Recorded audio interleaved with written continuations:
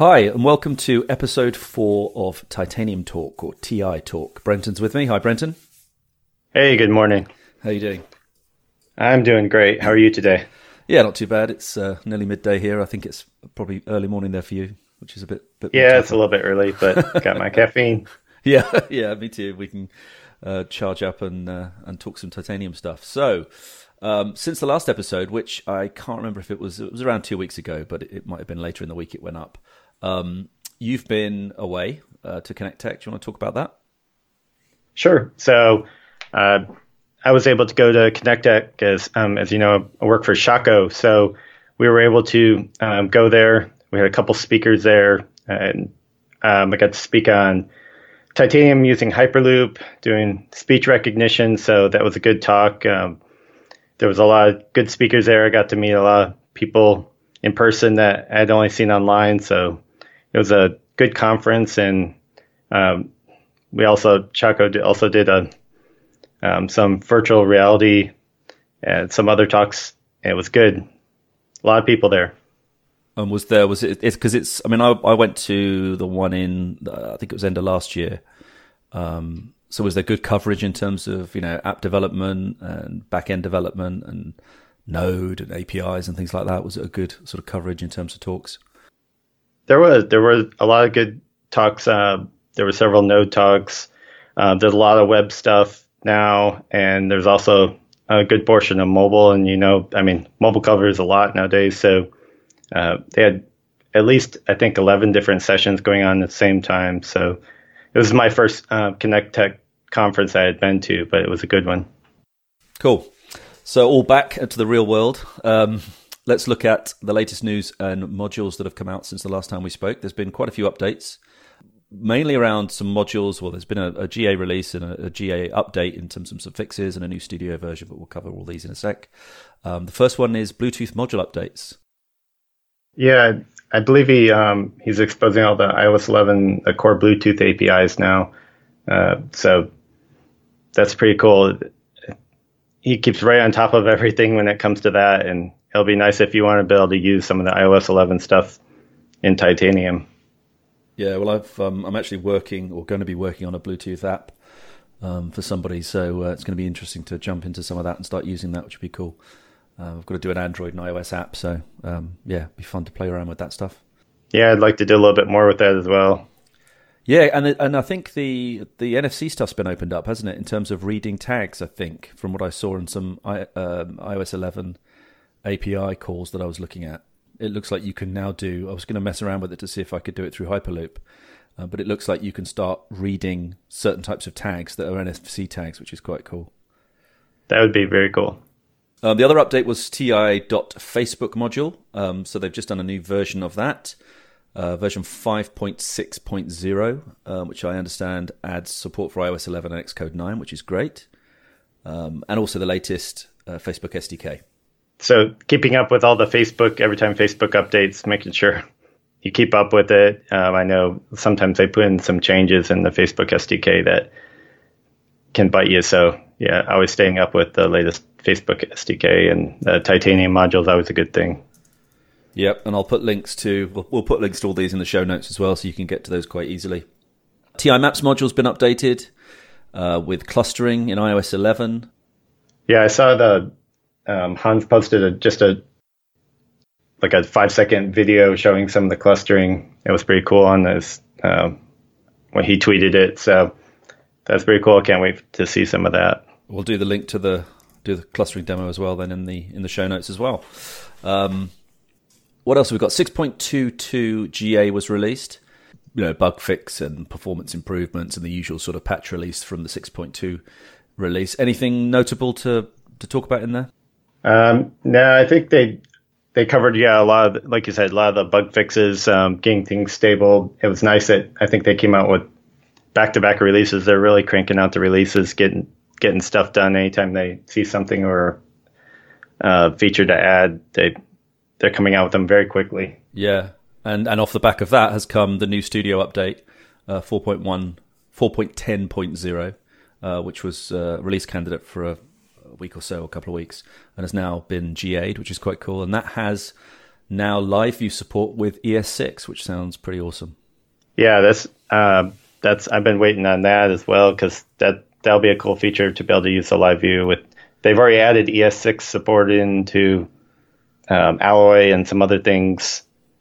Now this adds a lot of live view support ES6 support into live view as well. So I think there were some new app designer improvements as well that went into the studio build, but that's pretty cool. Yeah, I'm a CLI guy, so yeah, likewise. Jump into Studio now and again for the odd tutorial or blog post, but otherwise I'm still using Atom. They've done some improvements in that to make it faster, which is quite nice. I did jump into Visual Studio Code for a little bit, but I'm back in Atom at the moment. One thing on the live view support, so with ES6 and Alloy, now I had a bit of a day yesterday with the whole sort of node setup where I was trying to revert my node from using NVM to back to the system node because I was trying to update Alloy, and then when I was sort of doing the npm install -g Alloy and then doing a version check, and it's saying it's installed it but it wasn't updated. It's because I've got NVM and things happen, and I had some weird setup with my node module, so I did a bit of a clean out yesterday with all that. And I think one thing that came across up, because I was testing the live view ES6 stuff with Alloy. Now there's a few weird things going on with the version numbers of Alloy at the moment, but which one is it that's supporting ES6? Do you have to have the 1.10.5, the latest one? I think the ES6 support started in 1.10.3, and then I think they've added .4 and 5. Now those aren't the ones that go with the Appcelerator release. Those are the ones if you're using the open source version of Titanium and Alloy. Yeah. So you can, and there's also a way to be able to install it to override the version of Alloy that comes with Appcelerator, and we'll probably maybe post a link to that as well. Yeah. So I think there's some stuff there that's getting sorted out. It was to do with the way that things were being released, but essentially, if you go to the Alloy open source repository on GitHub, you'll see that there's these versions beyond 1.9, which is this version that's coming with the AppC CLI. So the AppC CLI, if you're running the Titanium CLI, then Titanium is separate from Alloy. Okay, so you have Titanium and you have Alloy for people out there that do that. If you're installing the AppC CLI comes with its own version of Alloy. And I believe at the moment that version of Alloy is a 1.9.x version. So the version that's on GitHub, which gives you the ESC support, is the 1.10.x version, like 3, like Brenton was saying. So I'm thinking 5 is the latest. So to install that, you have to install that and then use the Titanium CLI, or if you're using AppC, you'd need to override your embedded version with that new version. And once you do that, you get ES6 support. And I was testing this the other day, and it wasn't working, and that's why I ended up having to install the updated Alloy to get it working. And once I'd done that, it was all great. And it's not going to work, because as it compiles the pre-compiles or pre-processes the JavaScript for Alloy, it will error, saying it doesn't understand the code, basically, if you drop any ES6 stuff in. So yeah, it's all working. I'm currently running Node 6. So I've got Node 6. And I also, just while I'm talking about that, there was this really annoying error I was getting with Node, and it only happened when I used the Titanium CLI. So if I used the Titanium CLI, or I was using the appc ti command, which obviously then piggybacks through to the Titanium CLI. If I used either of those combinations, I was getting this error to do with a node module that wasn't the correct version. Yeah, every once in a while you get errors, and I mean, at first, if you're just starting to use this, you might think there's a problem with Titanium or Alloy, but a lot of times you have to make sure your node setup is correct, and it's really tricky sometimes. Like you mentioned NVM earlier. Yeah, I run NVM, and sometimes if you have multiple versions of Node and you go to install stuff, and if you put something in global, it might be in a different global, and yeah, it can get kind of hairy at times. Yeah, so the error I was getting was this was something to do with a graceful-fs module, and it was basically saying that this module's out of date, and you need to update this module. What I worked out was happening eventually, because it didn't work with the AppC CLI. If you built it with if you did appc-v to get the version number, you got the version number.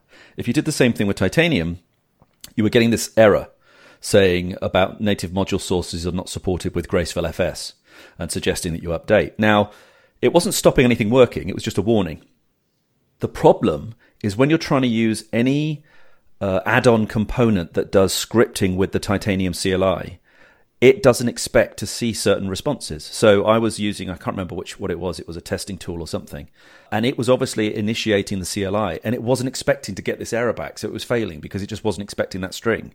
It was expecting something else. It was expecting, some other statements to come up, but it wasn't expecting that. So it immediately broke it. On a Mac, there's a hidden folder called .titanium, which is in the root of your user account. Inside that folder is a config.json file, and that stores all the configuration aspects of the Titanium CLI. And in that file is a hooks area. And in that hooks area are a load of hooks that you might have installed. So if you're using TI Shadow or some other tool, then that's going to put a hook in there. And that is usually where I find that things can go a bit funny, especially if you're like me and you never do a clean install. I'm always upgrading machines, and for the sake of speed, I just restore from Time Machine or whatever. So basically all I did was I just copied out that whole block of hooks, saved the config file and just ran ti-v again, and the error didn't come up. It's like, okay, interesting. So I started to introduce each one back in again, and I found out the one that was causing it was the TI stats module. And it's a really old module from ages ago. It's like 3 years old, that gives you like CPU stats and things on your app. And I must have used it years ago. And it was that module that had the old version of Graceful-FS, and that was what was causing the problem. That's funny. So as soon as I removed that error disappeared. So it's always a good thing to go through stuff like that, because if you're like me and you're just upgrading, you can collect all. I mean, I found references to Faster Titanium, which was a sort of live view variant that was worked on a while ago, and other things like that. So just, cleaned it all out, and everything was fine again. But on that subject as well, what's interesting is typing npm root into your CLI to see where your root npm installations go for your modules. Because somehow in the past, and because of the way that I upgrade, I had, for some reason, there was some command I did at some point which somehow changed my root of my npm modules to be inside Titanium Studio. So inside, no way, really? So inside the container of Titanium Studio in the applications folder, there was a weird. It was just weirdly written, because it was like Titanium Studio and then it said password and stuff. So obviously at some point I was asked a question, or I did something, or I typed in the wrong window, and it wasn't my password, but it was just a prompt. But obviously something happened, and I somehow moved my npm root to this other. Now, of course, it's a folder, so it will still work, but it just means that modules I was installing were going in that particular place. So I cleaned all that out. I reset my root back to where it should be. And hopefully everything's, I've been building stuff yesterday, so everything seems fine. But yeah, Node is one of those things that could be a bit hairy, especially when you're trying to play with different things that suddenly say, you're using Titanium with 6, and then something else says, you need Node 4 to use this. And so, so then you go and install something like NVM, and then by installing the new version of Node or changing Node, it changes your NPM packager, and you just it can very easily get into a mess with it. Yeah, and there's the different versions of NPM they made a lot of changes, I think, when they went to 3 and then also to 5. There's also some NPM changes. So, realizing what version of NPM you're on. Not that, you still have to become more familiar with Node.js as you start doing a lot of things, not just Accelerator. So, being very familiar with what your environment is very important. But yeah, it's nice to get the ES6 stuff in there. It's nice to just play around with some code, and I haven't done a lot of ES6 so far, just because I didn't want to use like a hack to do it and then be dependent on that hack. But it's nice that it's now baked in, so it's not an issue, and it seems pretty fast in terms of live view restarting and everything. And the new version of live view seems a bit snappier, so yeah, pleased with that. Yeah, that's nice. I've been using ES6 stuff for a while. I've done the hack stuff before it was in there, but sometimes just using it, if you want to try using it and you haven't used it before, the Babel site has a lot of information. I'll post a link there as well about the differences, ES5 and ES6, and then ES7 as well. But sometimes just messing around with it, use it, getting familiar with it, but there's a lot of cool features. Do you when you use it, are you going fully in with all the sort of classes and all that stuff, or are you using sort of the built-in promises and things like that? Are you using aspects of it, or are you going fully into it? I'm using aspects of it. So it's not completely changing your code in that sense. It's just sort of enhancing certain things that you might have done through an add-on module or something. You're now able to do, with the built-in stuff. Correct. I haven't got a lot into the classes yet. I want to get into that a little bit more. But yeah, you can take it baby steps and just start doing a few things, use a few features of it, and then use more as you're comfortable. Okay, so that's the latest news and modules. Let's get on to talk about some other subjects. So one of the things that came up, there's a few things that came up in TI Slack recently which were quite interesting and on Stack Overflow. One of the ones I saw are tutorial screens. So these are the sort of screens, there's different types that you can get. So in some apps, when you launch an app, you'll get the sort of scrollable view style, here's our introduction. It might have a picture of a screen and an explanation of what it does. And, if you're talking about sending payments to someone, so it's like, pick a contact from your list and then hit next and you go to the next screen and it will tell you what the next step is. And it's almost like an intro to the app, the main features of the app. And then there's the other style, which has become quite common in applications which I get quite annoyed at because they just pop up, until you first use them and then they disappear. But it just means every screen you go into, you get this. Is you get these overlay ones that pop up. I don't know if you've seen these. So, you'll land on your home screen, you'll log in, or register. You've landed on the home screen of the app, and then suddenly the screen grays out slightly or blacks out with a sort of opacity, and then you'll get these overlays appearing. They're usually like little arrow pointing to an element underneath with a little explanation of what that's doing. And then you can tap the screen or tap a button to get rid of it. And then what will sometimes happen is if you then go into another screen, you'll get the same thing again, and you'll get it for the first time that you go to each of these sections. Yeah, kind of the onboarding. Sometimes it's for a feature, sometimes for the app itself. Yeah, and I've done it. I've done it on the Word Tin app that I wrote for the kids. I actually did it on that. So, you have the sort of black screen come up, and because I've used these icons, like I've used an 8-ball icon, which is supposed to randomize the words, and so it's just sort of trying to explain. And one argument is if you have to explain something, you've done it wrong. If you have to explain how to use something, you failed at sort of user interface design immediately.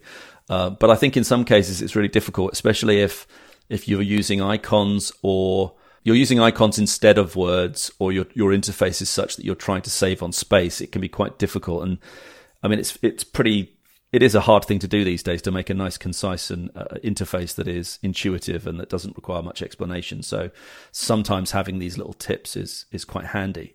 But the discussion that came up was it was a Stack Overflow, which was, and I'll put a link again in the show notes, and it was a classic one of these where this overlay comes up and it has all these things pointing to elements underneath. And the person posting it was asking, what's the best way of doing this? How could I implement this? And a few suggestions came in, but one of them was to actually do it as an image, which is fine if you're targeting one device with one resolution. The problem with doing it as a full image that has a sort of transparency to it is that especially if you're pointing arrow, I mean, if you're sort of pointing to the left top corner and the right top corner, well, you can sort of get away with it. But if you're pointing to a particular element that the person can see through that blackened, opacity layer, and you're pointing to that exact icon, then obviously that positioning is going to vary depending on the device and the spacing and the way that the app's been programmed. And so, you're going to have an overlay image for an iPad, an overlay image for a 5-inch phone, or a 3.5-inch phone, a 4-inch phone, a 5-inch phone. It's going to be, all different sizes, and it's just, and then you add the Android part in and it's going to get completely crazy. So one of the suggestions I had, which I'm not saying is the right way because I haven't even tried it yet, but it'd be interesting too, is, and I don't know if you've come across this or done this, but the suggestion I had was to create to create a sort of transparent window on top, first of all. The next thing would then be to add to that window the view that would then be black, and I call that a blocker view. And the reason I don't make the window black and opacity is then everything inside it will have an opacity, which is not what you want. So the window, the transparent window is there to block the view. They can't tap on anything. You then add another view into the window. You make that view black and put it opacity as, say, 0.5, and now it's going to be transparent. Now you add elements on top of that, but you don't add them to the view because, again, if you do that, they'll have that transparency. So you add them back to the window, but because you're adding them last, they go on top of the view. So you get the full color and correct opacity for those elements. And then what I was thinking was one way to do it. So I basically came up with this idea that you could break all of the, I'll call them tooltips. It's probably the wrong word, but it's just from the old Windows days. If you imagine a tooltip as being a arrow indicator of some kind plus a piece of text. So have that as some sort of component or element. And that element comprises of a view, and inside that view is a transparent view, and inside that is an image view representing the icon, and then underneath a label representing the text. Obviously, the position of that arrow could be different, so you might have slightly different configurations or different ways of managing that based on the arrow position that's being used. And then what I thought is you could do is in your components in the page that you want to associate with the tooltip, you would be able to say I'm putting in a label or a button, I would be able to add an attribute to that to identify that it has a tooltip and which tooltip ID it is, or something like that. Or you add the tooltip object and add the ID of the element it's attached to. But you create that relationship between the two elements. So the button's positioned on the screen underneath. The tooltip that's being added has a relationship to that button. So whether you create the tooltip dynamically and specify the button ID as the thing it relates to, it now has the ability, because the page has been rendered, to get the position of that button, to get its X and Y position and its width and height. And using that information, it should be able to render itself in a way that's on the new window on top, but in the correct position to be in the right place for that element on the screen, if you see what I mean. Oh, yeah. Yeah, so the end result is you end up with those individual elements being positioned on the screen above in the right position in respect to the parent element they're related to, but they're on top of the opacity layer, but they're a normal image view and a normal text label, which means they can be translated. It means they're not taking up a huge amount of space because you're not storing multiple images or image text or anything. So it means they can be easily changed, whether it's from an API or from the language file. So that was the idea I came up with. And what I might do is try and do a proof of concept of it as a little sort of custom tag or override of a tag to see if that works. So would you just have the element itself then be responsible for adding its, I guess, tooltip to the window? Yeah, I mean, I'm wondering whether you don't do it on the actual target tag, because it just sort of means that you're saying that almost every label you're creating could have one of these, and it's not normally necessarily the case. If you think about this as you're actually loading a tutorial screen. So let's assume we're loading a tutorial screen. So that tutorial screen will have a load of elements on it. So there'll be a load of these alloy tags, whatever we're going to call them, tooltip or widgets or whatever. So they're literally in the XML, you're just listing out a load of them with their relevant image URL and the text. That's it. And each of them has an ID, I suppose. And then what you could do then in the code of that particular controller that you're bringing up is you're just associating each one of those with a target element from the previous, from the host screen. I guess you could do it. It doesn't even need to be a window, actually. I mean, it could just be a view. So if you're bringing up the view on top, a transparent view on top, then the black view that's got the opacity, then the elements are going on top of that. So this could be a required in controller.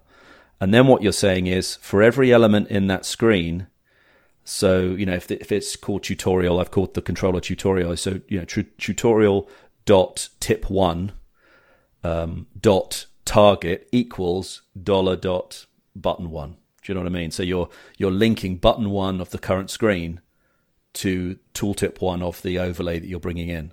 That's created that relationship. So now the tooltip knows it has this button link. It can call the X and Y, get the width and height, and position itself based on that particular thing. That's what I'm thinking is a reasonable way to approach it. It sounds like that could be really helpful because it could really kind of automate, if you will, the whole process. As long as you have, I don't know, depending on how you write it, if you have certain tags or you write it a certain way, then if you create a tutorial screen, it can look for these tooltips and show them at the appropriate time. So that'd be really helpful. Yeah, I mean, you could even do it. Yeah, exactly. You could even do it so you're storing an attribute with the ID in the tooltip, and then because it knows its parent that it's been added to, it searches for those IDs and just finds them automatically. I think it might be quite interesting to try it. I mean, I might try and write something and see if I can, because the other challenge is dealing with the arrows. So if you're using these positional arrows, is you've got to be able to specify, is it a left, is it a right, is it an up arrow, and then based on that, how it gets positioned. If it's an up arrow, the anchor point is the top of that tooltip view, because you want that to appear at the bottom of the target. If it's a left arrow, then the anchor point is the left of that tooltip, and you want that to position to the right of the target element. So it's taking that into account, plus how it's going to work with the screen width. What happens if by positioning it to the right, you're actually taking it off the screen? It's It's interesting. I mean, I wonder whether it's possible to actually have the positional arrows as images and then almost have it decide the best way of doing it. So, if you've asked me to appear as a tooltip for, this element in the top right of the screen, well, I know that I can't fit to the right of that because I'm going to go off the screen. So I'm going to position myself underneath because I'm at the top or to the left. Do you see what I mean? I think that could be quite interesting. Man, you got a whole bunch of ideas going. It sounds like a great widget. I'd like to, contribute to that as well, because that sounds really cool. Yeah, I'll play around. I think I'll play around with something on that. It should be quite interesting. But I think the overriding thing I was trying to sort of definitely get away from is focusing on images, because using images for text, using image arrows and text, even having the sort of overlay screen and then having a transparent image on top, even though you've got a lot of transparency there, you're just creating much more work for yourself, because when a client comes back and says, oh, can we change the description of that tooltip? You've got to go back into whatever editor you were using, graphics editor, re-render that graphic, export it back out to a PGN or whatever, and put that back in the app. Whereas if that's just a label being referenced from a config or a language file, that's dead easy to change. It's done. Even changing the font. Yeah, and trying to get if you use one image, a lot of times I've found too, trying to get that to line up with the controls, like you said, because if you're on a different device, it may stretch or move or something that overlay image, and it may not line up exactly with your control at all. Exactly. Depending on how the flow of your layout is. So, making sure, I was going to say, if you're going to do that widget, make sure like skip is like a primary property. And I hate it when you have the things and it's not easy to either find or be able to skip kind of thing. But that's just my pet peeve with. Yeah, you either need an explicit skip button or you need to just be able to tap the screen to dismiss it. I like those ones. Yes. It's that, and I just can't stand it when you're trying to go in and do something, especially if you've for some reason had to uninstall the app or reinstall it. Maybe you already had the app and you've reinstalled it. You know how it works. You know what you're doing, but you've just got to go through these damn tutorial things all the time, it can be frustrating. Yeah. So it's an interesting thing to try and get right. But I mean, I guess the temptation is to say, if I need to add this, why am I adding this? Is my UI too complicated? Is there something I can do around that to make that better? And worst case, if I can't, and if I have to have something like this, then how can I make it as easy as possible to get the information across, but also let people get past it? I think that goes along with something we talked about in one of the previous episodes as well, about making your app using a lot of the native controls and things. Like if your app is using a lot of the native controls and the best practices for that native device, then a lot of times it'll just be intuitive how to do certain things. If you start getting custom and doing some other things, that's when you might venture into having to explain how to use it. Yeah, exactly. And that's also that's actually really relevant at the moment. And I'm seeing that with native developers. And by that, I mean people that are doing stuff, directly in Xcode with Swift or Objective-C, where they are having difficulty with their apps getting it working with the iPhone X. Because they've developed for some reason, and I know plenty of Titanium developers and Titanium apps that will have done this as well. They'll have developed maybe their own tab group or their own interface for navigation, which is not using UIKit. If you use UIKit, if you use the tab group, if you use the navigation window, I'm talking probably more about tab group, then it will automatically adapt itself for that bottom home button that's now on the iPhone X. It will move the interface up so that you've got that home button in the correct place. But if you're using your own tab group that is completely outside of that and is doing you're completely rendering that yourself, there's a risk that you could end up being underneath that, which means your tabs are sort of underneath that new home button, that sort of slit that's at the bottom of the screen. So again, it's another example of why trying to keep things simple, trying to go with standard elements, trying to go with standard UI controls. I've seen lots of developers, native developers, saying that their apps aren't working or appearing properly because they're going into the horns, they're going into the ears incorrectly. Whereas, a few of the apps that I've tested recently that I've been working on just look fine. I mean, there's no issue because I'm just using normal navigation window, tab group, back buttons, all the normal stuff. I'm not trying to do anything super clever or throw too many things up there or whatever. Keeping it simple is always good. Very good point. Brings us nicely to a couple of subjects that have come up recently. One, which was a real big one yesterday, again, linked to a Stack Overflow. They're both sort of kind of related, but I'll sort of talk about each one individually. So the first one is to do with window management, navigation management, just app structure, I suppose. And the sort of statement I've got here is, window management, navigation, and why aren't you using Alloy? And it's an interesting one. I don't know how long you've been. Well, go back to episode 1, I suppose. How long we've both been doing this, but I started doing Titanium stuff in 2010, and I got into it and loved it because of the JavaScript and the way that it was really easy. But there came a point where, as you're developing apps, I found you keep changing the way you do stuff. Do I? And I'm going to refer to it as classic Titanium here, but do I do all my definitions at the top of the particular function or view, and then add them to each other at the bottom? So it's clear at the bottom what's going on, that my window has the view and the view has the button. Or do I create my window? Do I create my view? Do I add my view to my window at that point? Do I create the button? Do I add the button to the view at that point? Do you know what I mean? You end up with this structural thing of how you structure that UI to make sense.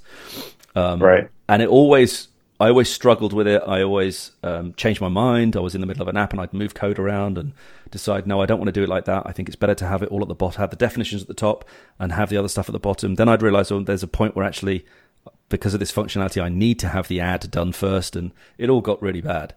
And it got to the point where I was just not fed up, but I was just not enjoying that side of things. Then Alloy came along, and it took me a while to really understand the benefit of Alloy, because it was such a big change to go from Classic and to see like these XML files. But what I love about Alloy, and I haven't used, I didn't use models and collections for a long time, so it was only till I wrote that REST library that I did that a few years ago.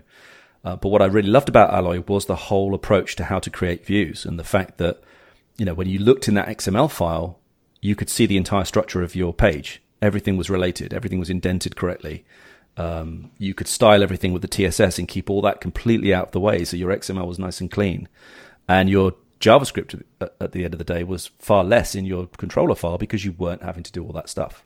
I don't think I have any apps that use Classic Titanium without Alloy anymore. Granted, I started probably a year or two after you with Titanium, so Alloy was just coming out then, so it was just part of it. I was like, oh yeah, Titanium and Alloy, just start using it. So I've had very little experience just creating Titanium Classic apps, but yeah, the architecture and framework that they give you with Alloy, I wouldn't want to create an app without it.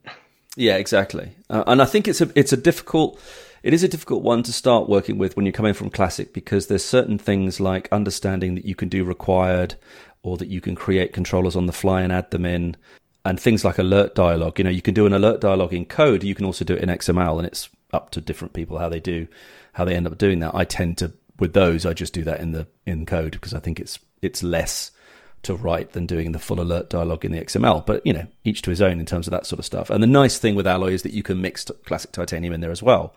But what I guess always gets me when I look at an application, if I have a client who comes along with an old app and they need some help with it, they need to do some updates, and then it's not Alloy. I mean, some of them are Alloy and they're still done in a weird way. But when they're not, I find that you find so many different ways to skin a cat in terms of how to build that application. Where you can load the application up and the client can say, okay, on this particular page, which is showing a list of courts, we need to move that label across a little bit, or we need to change this a little bit, or we need to change this icon or add a new piece of information. And your brain tells you that you want to load the code up and look at the code, and it's going to tell you that there's a courts file.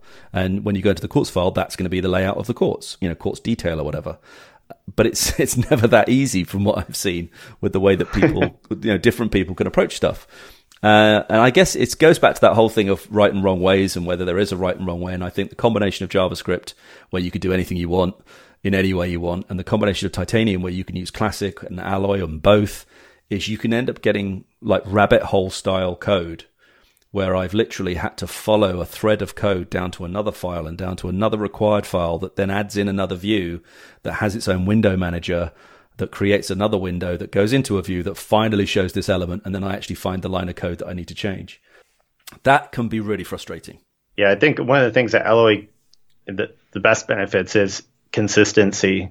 So yeah, like you said, you can create your own framework. You can you can make something, but as a developer, most of the time, if you're going to go to do a new app, you're like, I can do this better, and you're going to do it different. And so every app would have a completely different structure and framework. But when you use Alloy, you know what to expect. I mean, granted, you're going to build things on top of that, but you know you're going to have your controllers, your views, your TSS files, all that. And so when you're going between apps, or you're using widgets which come with Alloy, you know what to expect. You know where to find things. It makes it a lot quicker to update. Even for my own code, a lot of times I go into apps that I've written years ago, and non-mobile apps, and I go, look, what was I thinking? What framework was I using at that time? What was I? And Alloy makes it easy. I can go back even to apps that were created years ago in Alloy, and you're always still going to have a controller and a view and the styles. And so it makes it easier to update if you're going to take an old app and bring it up to a new SDK. Yeah. And for me, it's always been about, I mean, I don't know if you're like this, but plenty of people that are, where you can work on lots of different things at the same time. And you could literally, have a massive, great block of time where you're coding for one day, and then you don't come back to that particular project or piece of code for a couple of days or maybe even a week. And you can easily come back and go, I have no idea what the hell this is doing. I have no idea why I did this. I don't know why that if statement is like that. I really don't know what's going on right now. Because you were in that sort of moment of, you were inspired to write stuff and it all worked. And now you don't understand it. So I find if I can write as little code as possible, if I can not write hundreds and hundreds of lines of JavaScript, then things are going to be a lot easier, which is why I love Alloy. The other thing is the fact that Alloy is pre-processing this stuff. So you get people that have written their own, not versions of Alloy, but their own sort of rendering engine that can use like a JSON file or whatever. And then they'd have a little engine or renderer that would go through that and create the titanium. The problem with those sorts of approaches is they're typically doing that at runtime. So, it's processing this JSON file, it's generating all those elements, it's putting them on the screen at runtime. Now, I know that Alloy, or the code you're writing behind, is doing that too. But my point is that this easy to use way of creating views in Alloy is all irrelevant when it comes to the actual app, because that XML is passed into normal JavaScript. But I guess the key thing is it's passed into a consistent level of JavaScript. It's creating the JavaScript in a certain way where you could compare multiple Alloy projects, look in their resources folder, look at the code that's been generated, and it's all going to look similar because it's following the same kind of pattern. And the same thing comes from when you're data binding. I mean, I didn't touch models and collections for a long time just because I sort of procrastinated a bit and just thought, well, I don't really understand the concept, so I'm just going to avoid it. So I was using Alloy for the views and styles, and then I was doing my own data binding. And when I started to write the library that I wrote for the API that became the REST system, because that was originally written just to create a simple API for me. So I would have the config, I'd write the config, and it would generate me a JavaScript object effectively that had get videos, get video detail, get news stories. Right. It would have those functions already built. It was almost like an API generator. And it was only when someone mentioned about models and collections, and I thought, okay, I can look into this. And that's really when I learned about Backbone and about how Alloy works, and how, the Alloy way of creating models and defining them is not a Backbone thing. It's an Alloy thing that then defines the Backbone object. And all my REST library does is do that in a different way. But the fundamental thing you get back at the end, a collection or a model, you can hack them, you can create them on the fly, you can create all these workarounds that let you then utilize those binding features of Alloy. And that was a game changer for me, because whenever I see any code now from somebody who is literally, creating a table view, or creating, usually table views, but creating a table view row, creating all the elements in it, adding all those elements, binding them to the actual object that's coming through, adding that row to an array, then setting the data of the table. There's just a lot of code being written. And it goes back to that thing of the more code you write, the more confused you could become, the more complicated it can become, the more problems you can have. And the more knock-on effects that has. It could have an effect with performance. It could have effect with memory leaking, or all kinds of things. So for me, it's like that was a complete game changer. And now I just adore it. I love it. I love writing stuff with Alloy, because I just feel like I can knock up screens and knock up this stuff so quickly. and bind data so quickly. It's a real pleasure to work with. Yeah, I think I was in the same boat. I didn't use some models and collections for quite a while, and a couple years ago, I got more into it, and I think a lot of developers out there are in the same boat. They don't know how to get started. They don't want to do it wrong. It seems a little confusing, maybe a little bit difficult, but within the last couple of years, there's a lot of Titanium Titans have written some blog posts about using data binding. We can post some links here as well, but it really simplifies it, makes it easier to understand. But I mean, just go out there, create a sample project and bind to just a simple JSON object. If you start with something, get familiar with it. But I think you'll find, I agree with you that if you just start using it, you'll realize how powerful it is and easy to use. And then you just get so many things for free that you've probably been writing on your own. Yeah, exactly. And there's a couple of blog posts that went up over the last few weeks that was sort of an Alloy data binding intro, sort of 1 and 2, which I did. The first one was a really simple one that just talked about having a mock library and then using that to bind the data to tables and to other data on the screen. And then the second follow-up was how to do the sort of detail views using this sort of hidden not hidden, but this widely unknown dollar model feature where you can pass a model to a controller using a dollar model property, and then you could just literally add the binding tag straight into your XML in that detail view, and you do a transform, and that's it. It's bound, and that's really nice. And so that changed the way I do this stuff, because it means, my code to render a list into a view is a few lines. It's like a couple of lines of code, if not one line of code, which is usually just the fetch for that collection.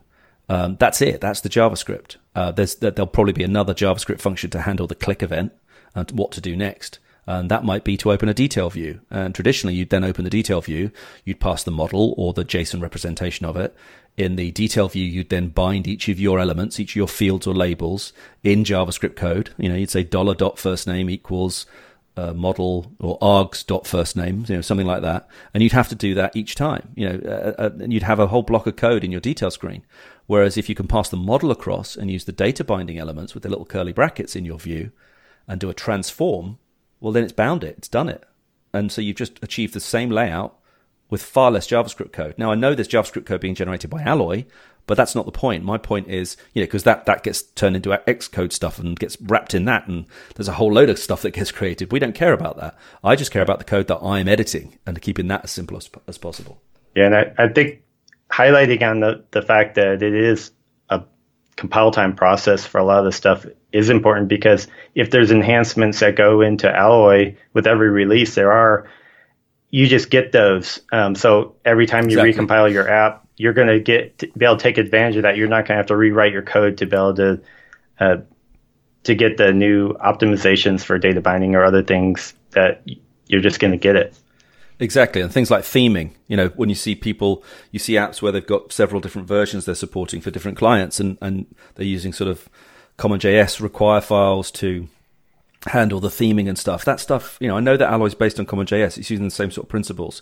When you require a controller or create a controller, it's basically requiring a new instance of that file behind the scenes. But my point is that this stuff is built in. You've got theming built in, and there's add-ons you can add to even theme the TI app XML and do stuff like that. So you can actually have one code base that manages all this stuff really easily. And it's really easy to update using TSS. You can override. You can have your sort of generic white label app, and then easily have themes for all your different variants of it. So I've yet to be convinced by anybody that not using Alloy is the way forward. And I know there are some diehards out there that don't use it, but I just don't understand why you wouldn't. I think it just makes more sense, and it leads into the next thing to talk about, which is memory issues and memory leaks. Because Alloy does a lot of stuff behind the scenes. Because Alloy is rendering these things onto the screen, it knows the relationships of everything, and it can do a lot with the cleanup of that application afterwards, and those views afterwards. So I don't know what your experience of coming across some of these issues are. There's a great, before we talk about this, there's a great video by Rick Blalock, which we'll put in the show notes. If you're a Titanium developer, whether you're using Alloy or not, and you have never seen this video, the video is called I think it's called Your Apps Are Leaking. you need to go and click on that link now. Go and watch that video and come back. We'll wait for you to come back. You can just go and watch that now. It's about 30-minute presentation, and then come back and we'll continue. Okay. Wasn't that a great video? Yeah, wasn't it a So great video? informative. Yeah. Hopefully you paused then and went and saw that, and now you've come back. Yeah, that video is really old. I mean, it's several years old. It was from one of the first Code Strongs. I think it might have even been the first Code Strong. But everything in that video is still relevant today. And the main reason this comes up all the time, and I see this, is there was another Stack Overflow post, which I'll post a link to as well, that someone posted a few days ago. So I was contacted by somebody who needed some help with an app, and it turns out this was this guy. So he's posted a couple of sample bits of code. It's a really simple app. It's a classic app. You can recreate it easily just by creating a normal Titanium project. Add in these files. So in the app.js, he's requiring window 1 and opening it. And in window 1, he's creating a button. The button's called open. You click the button. It requires and opens window 2. And in window 2, which actually just comes in over the top with a sort of view, it has a close button and you close it. So it's a very, very simple app. But if you run that code that's in that Stack Overflow, and if you look through the code, it doesn't look like there's anything majorly wrong with it. It's sort of on the face of it, you think, okay, there's he's declaring variables. There's no weird global pollution. There's no app event stuff, ti.app. Fire event stuff being used, which is always a problem, can always be a problem. And it's mentioned in that video quite well. Nothing looks too out of place. It looks too simple, really. But if you fire the app up, and this is one of the great, and again, this is going to be, I'm going to do a blog post on this whole subject, on memory leaks and on this particular example, because I think it's really important. Basically, if you go into iOS and you build your app, it's best, you can use Live View, but I tend to not because of the way that instruments will restart it. So, and I think it's easier to test it with a nice clean build as it would run on the device. So you build the version of this app. Don't use Live View. Don't use anything like TI Shadow or anything like that. Get it installed on the simulator and get it launching. Once it's launched, you fire up instruments, and in instruments you've got the option to pick your target. So you can pick your Mac, or you can pick the simulator that's running, and then you get a list of apps that are running, and it usually defaults to the running or the one that's on screen at the moment. So I called mine Leak, and so it came up with Leak. And then you hit you go to allocations. That's what you want to be looking for. And once you're in allocations, you hit the record button, and it will immediately restart the app in the simulator, and it will start the instruments tracking. Now, one of the tricks that you need to do to be able to do this properly, and again, I'll put all this in a post, is you need to search for TIUE, not TI.UE, just TIUE. There's a little search box in instruments when you're doing the allocations. You type in TIUE and it will filter all of the TIUE components. But basically, when you create an element in Titanium, when you create a view, anything to do with the Titanium SDK, it's creating a proxy object on the other side in iOS. And that's how it's relating what you're doing with JavaScript to that native element on the screen. So for every window you create, there's a window proxy. For every button you create, there's a button proxy. And it's really important to clean all that stuff up. So if you run this app, what happens is you get a window and a window proxy, you get a button and a button proxy, because that's the two elements that are on the screen. You then click the button and it opens the next window. So you're getting two window proxies. You've now got two button proxies because there's still the other window underneath. When you close the window 2, what should be happening is that there's a column called intermediate. An intermediate is where components go that will be removed by the garbage collection. So what should happen is you should see the number 2 next to the TIUE button. It should change to a 1, and then 1 should move over into that intermediate column and eventually be cleaned up. And then, obviously the initial one will never be cleaned up because there's the default window on the screen. And what was happening with him is that you were opening window 2, closing window 2, opening window 2, closing. And those numbers were going up and up and up. Nothing was going into intermediate. I think there was a couple of elements that were, but that was it. So what was happening was, by the time you'd done it 10 times, you had 10 instances of the buttons, 10 instances of the windows, and it was just going and going and going. And with an app that size, it's not going to really cause any problems. Nothing's going to crash yet. But with a bigger app, a more complicated app with much more going on, imagine one of those screens as a gallery showing photo thumbnails. You're definitely going to see problems then. You're going to see problems then. And iOS is a fighter. You can make some big mistakes with iOS, and it will keep going as long as it can until it bombs out. But Android won't even tolerate it. I've seen apps that will launch in iOS and be fine, but you launch them in Android and they immediately crash. And it's actually because there is a memory leak there. It's just not being picked up yet by iOS, or iOS is trying to ignore it, but Android is just failing immediately. Especially if you're trying to write your own navigation system or to manage the windows yourself. You have to be careful. You have to know what to look for, and it's good that you're doing another blog post. I know we've had a few, but it can't be emphasized too much. Just best practices for cleaning up stuff. Even with Alloy, just having best practices of knowing what to do. And I know you came up the Alloy XL, and we'll put a link to that as well, where kind of just best practices cleaning up stuff. Yeah, exactly. I mean, Alloy, you can still make mistakes in Alloy, but with classic Titanium, it's really, really easy to make these mistakes. Yeah. So in this example, and I'll post it all up there, and you'll see the answer that's been accepted in Stack Overflow is the answer I gave, which basically just has these simple bullet points in there. But I also have got the code, and I've given him the code, and I'm not sure if I think I might have put the modified code up there, but I'll do that in the blog post anyway. But this is a really good one because you can actually you'll be able to download this code. I'll put it on GitHub. You'll be able to download the project. You'll be able to go to the branch, which is the broken branch, and see it happening. You'll be able to flick to the new branch and see the solution. And what it turns out is that when you're doing stuff in Titanium with these, with classic Titanium specifically, is you've got to clean up afterwards. That includes things like event handlers. It includes all of the things you've created in that view, plus any pointers that you might have created to them.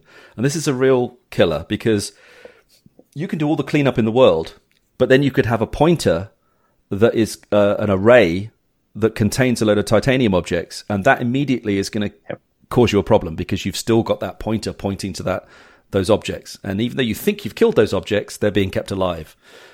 So the actual solution, if you look at when you see the code when I put it up, is in his close event for his window 2.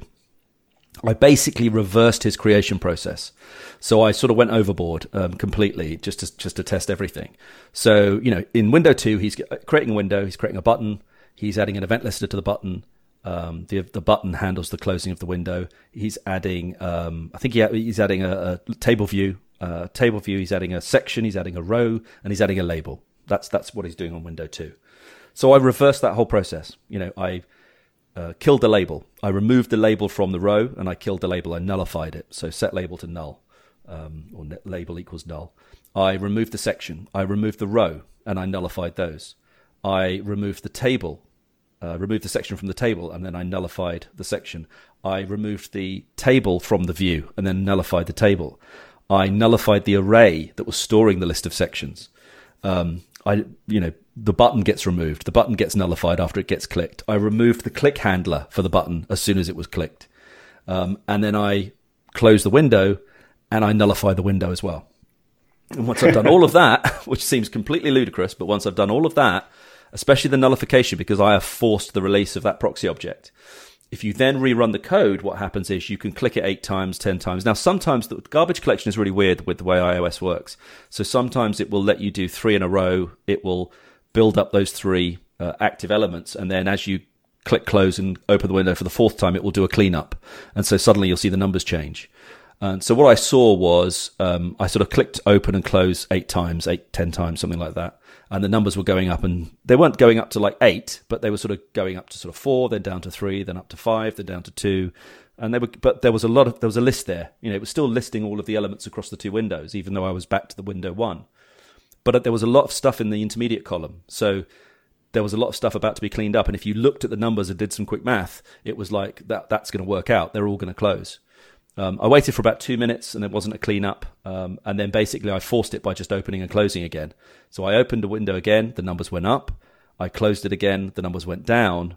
And then about 3 seconds later, bang, it all changed. And it went straight back to what it was originally, which was the window and window proxy and the button proxy. So I was back at the very, very start with that default window. And that was the problem. That was it. It was just the cleanup operation. Now, there's probably, and I did this quickly last night, so I haven't had time to play around with it. There could be, I've sort of done the belt and braces. I've removed everything. It could be when I play around with the code that maybe just by clearing the section array, I've achieved the same thing as deleting all the sections and nullifying them. So there's probably some playing around I can do to it to see, if I if I don't do this bit and I do this bit, does this affect everything, or do I have to do it all, or if I change the sequence round, you know? So there's some things there that I want to play with, which is why I think it'll be interesting to do a blog post, because, you know, this is the belt and braces approach of 20 lines of code to clean up, but actually you can achieve the same thing with 5 lines of code. That would be a good way to look at it. But the key thing here is that by going down that approach of doing everything in Classic, you have to accept a lot more responsibility for how you clean up and how you deal with this. You know, in Window 1, for example, he was doing the require for Window 2 and putting it in a variable. And that variable is then doing nothing except doing an open. So you're doing window 2.open and then window 2 variables doing nothing, which is keeping that pointer connected to it. So I just changed that to do, you know, require window 2 dot get window.open. So it's doing it in one line. There's no pointer. And it's tricks like that basically that you've got to do. And this is where my issue with avoiding and trying to avoid using Alloy and going down this route is because this process immediately leaves your entire code base open to an easy mistake that can cause your app to crash.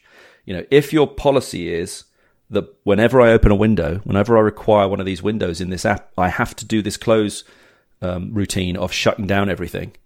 And if I haven't put that in some sort of utility module or something, base controller or something as a cleanup operation, I have to do that manually each time. Then it is very easy for next week for me to add a new window with some new features in and forget one of those steps and forget one of those things that I have to clear. Or for another developer to come in and add a close option somewhere or another option that will close the window for some reason and not do the same cleanup. And that means your system is immediately broken. And what's nice about Alloy is Alloy will do a lot of this cleanup for you, so you don't have to go through this ridiculousness of cleaning up all these different things yourself.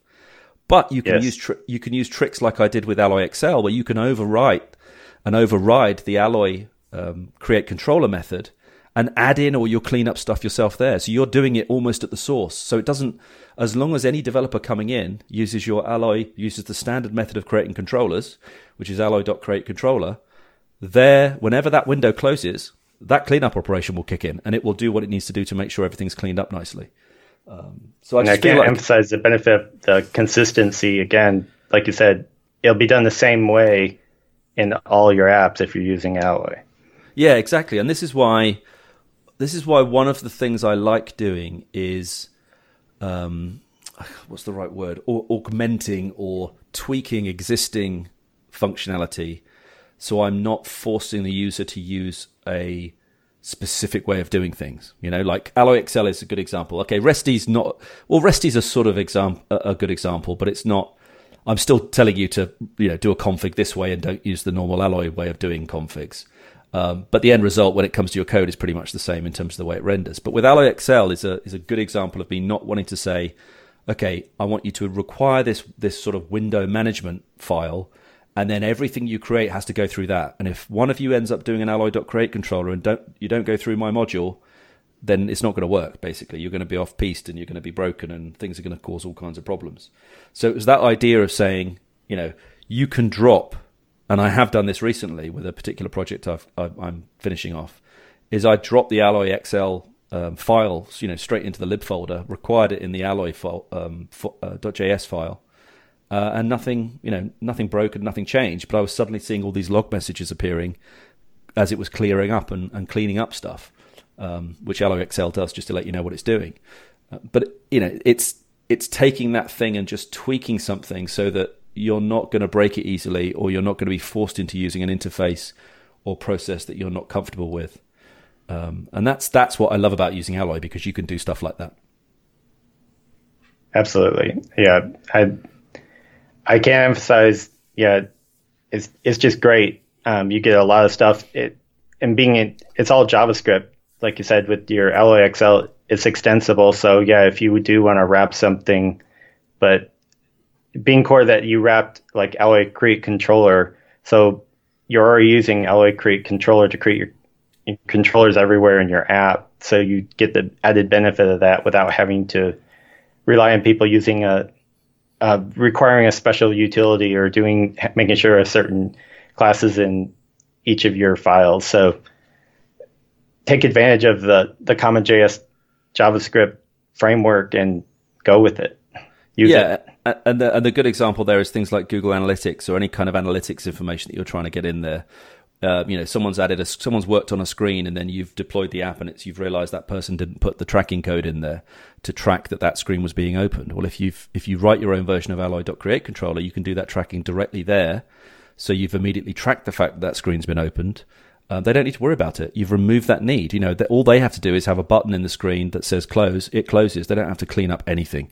That sort of stuff I like, because it means you're writing less code. That's why I like writing modules, and I like writing these sort of components, because I like the fact that you can bolt an app together around them, and that app will use these tested components that work, across platform if they're UI based.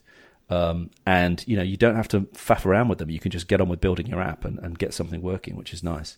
But yeah, memory leaks. I could probably load up. I should probably load up a couple of the apps that I'm working on in Instruments just to see what they come up with, because they probably will have a few leaks in them. Even if they're done in Alloy, there's probably a few little tweaks that need doing. But it's one of those things that everyone should do. They should take their iOS app they're working on, whether it's been out there for a while or they're just working on it now, just dump it into Instruments. I'll do this blog post so it'll be nice and clear how to do it. It'll be straightforward how to do it. And it'll be really interesting to see what comes up, because I think you'd be surprised. And it's important because there's been situations in the past where I've dealt with apps. It was an Android app when I was doing some work for Accelerator as a solutions architect. And I was helping a company who were deploying an app internally, and the application was crashing on Android. So they were having an eventual crash on iOS, but this crash was happening much earlier on Android, and it was a contacts app. And the idea was, if you have any of these contacts apps that list managers and staff that work for that person, you can keep clicking forever. It's a bit like Twitter. You go into the Twitter app, you can click a person's tweet, then click that person's profile, then click someone who replied to them, then click their profile, and you're just going down and down this rabbit hole of screens, and it takes you sort of 30 minutes to back up again at the end of it. And so this contacts app was like that. You could click a contact, you could click their manager, you could click their manager. And the test was to click all the way back to the CEO of this company and then go forward again, click down his team and go all the way back essentially to the person you came from. And it was crashing, pretty much every time as it got towards the CEO. It just couldn't take the nesting. And that turned out to be a couple of things. One, there was some screens or variables that were being defined without the var command, so they were effectively global. That was really bad. So they were not being cleaned up properly. And the second thing was an event that was being created that wasn't being removed. And that event was associated with a view that was then not being destroyed. And so it was just eating up memory. And by testing it on iOS, we actually solved the Android problem, because Android's a bit more difficult to test. Some of the testing stuff on there it's just not as nice and easy to use as Instruments, I find. So what I did is I debugged it on iOS, and I solved the memory leak on iOS and made sure that worked. And once that was solved, we tested it on Android, and it was absolutely fine. You could go up and down 50 times. It didn't even matter. So it's a really useful process to go through. And I think a lot of us, and definitely including me, have made mistakes in the past where we just assume stuff's working because iOS hasn't crashed. But it's just that we haven't got to that point yet.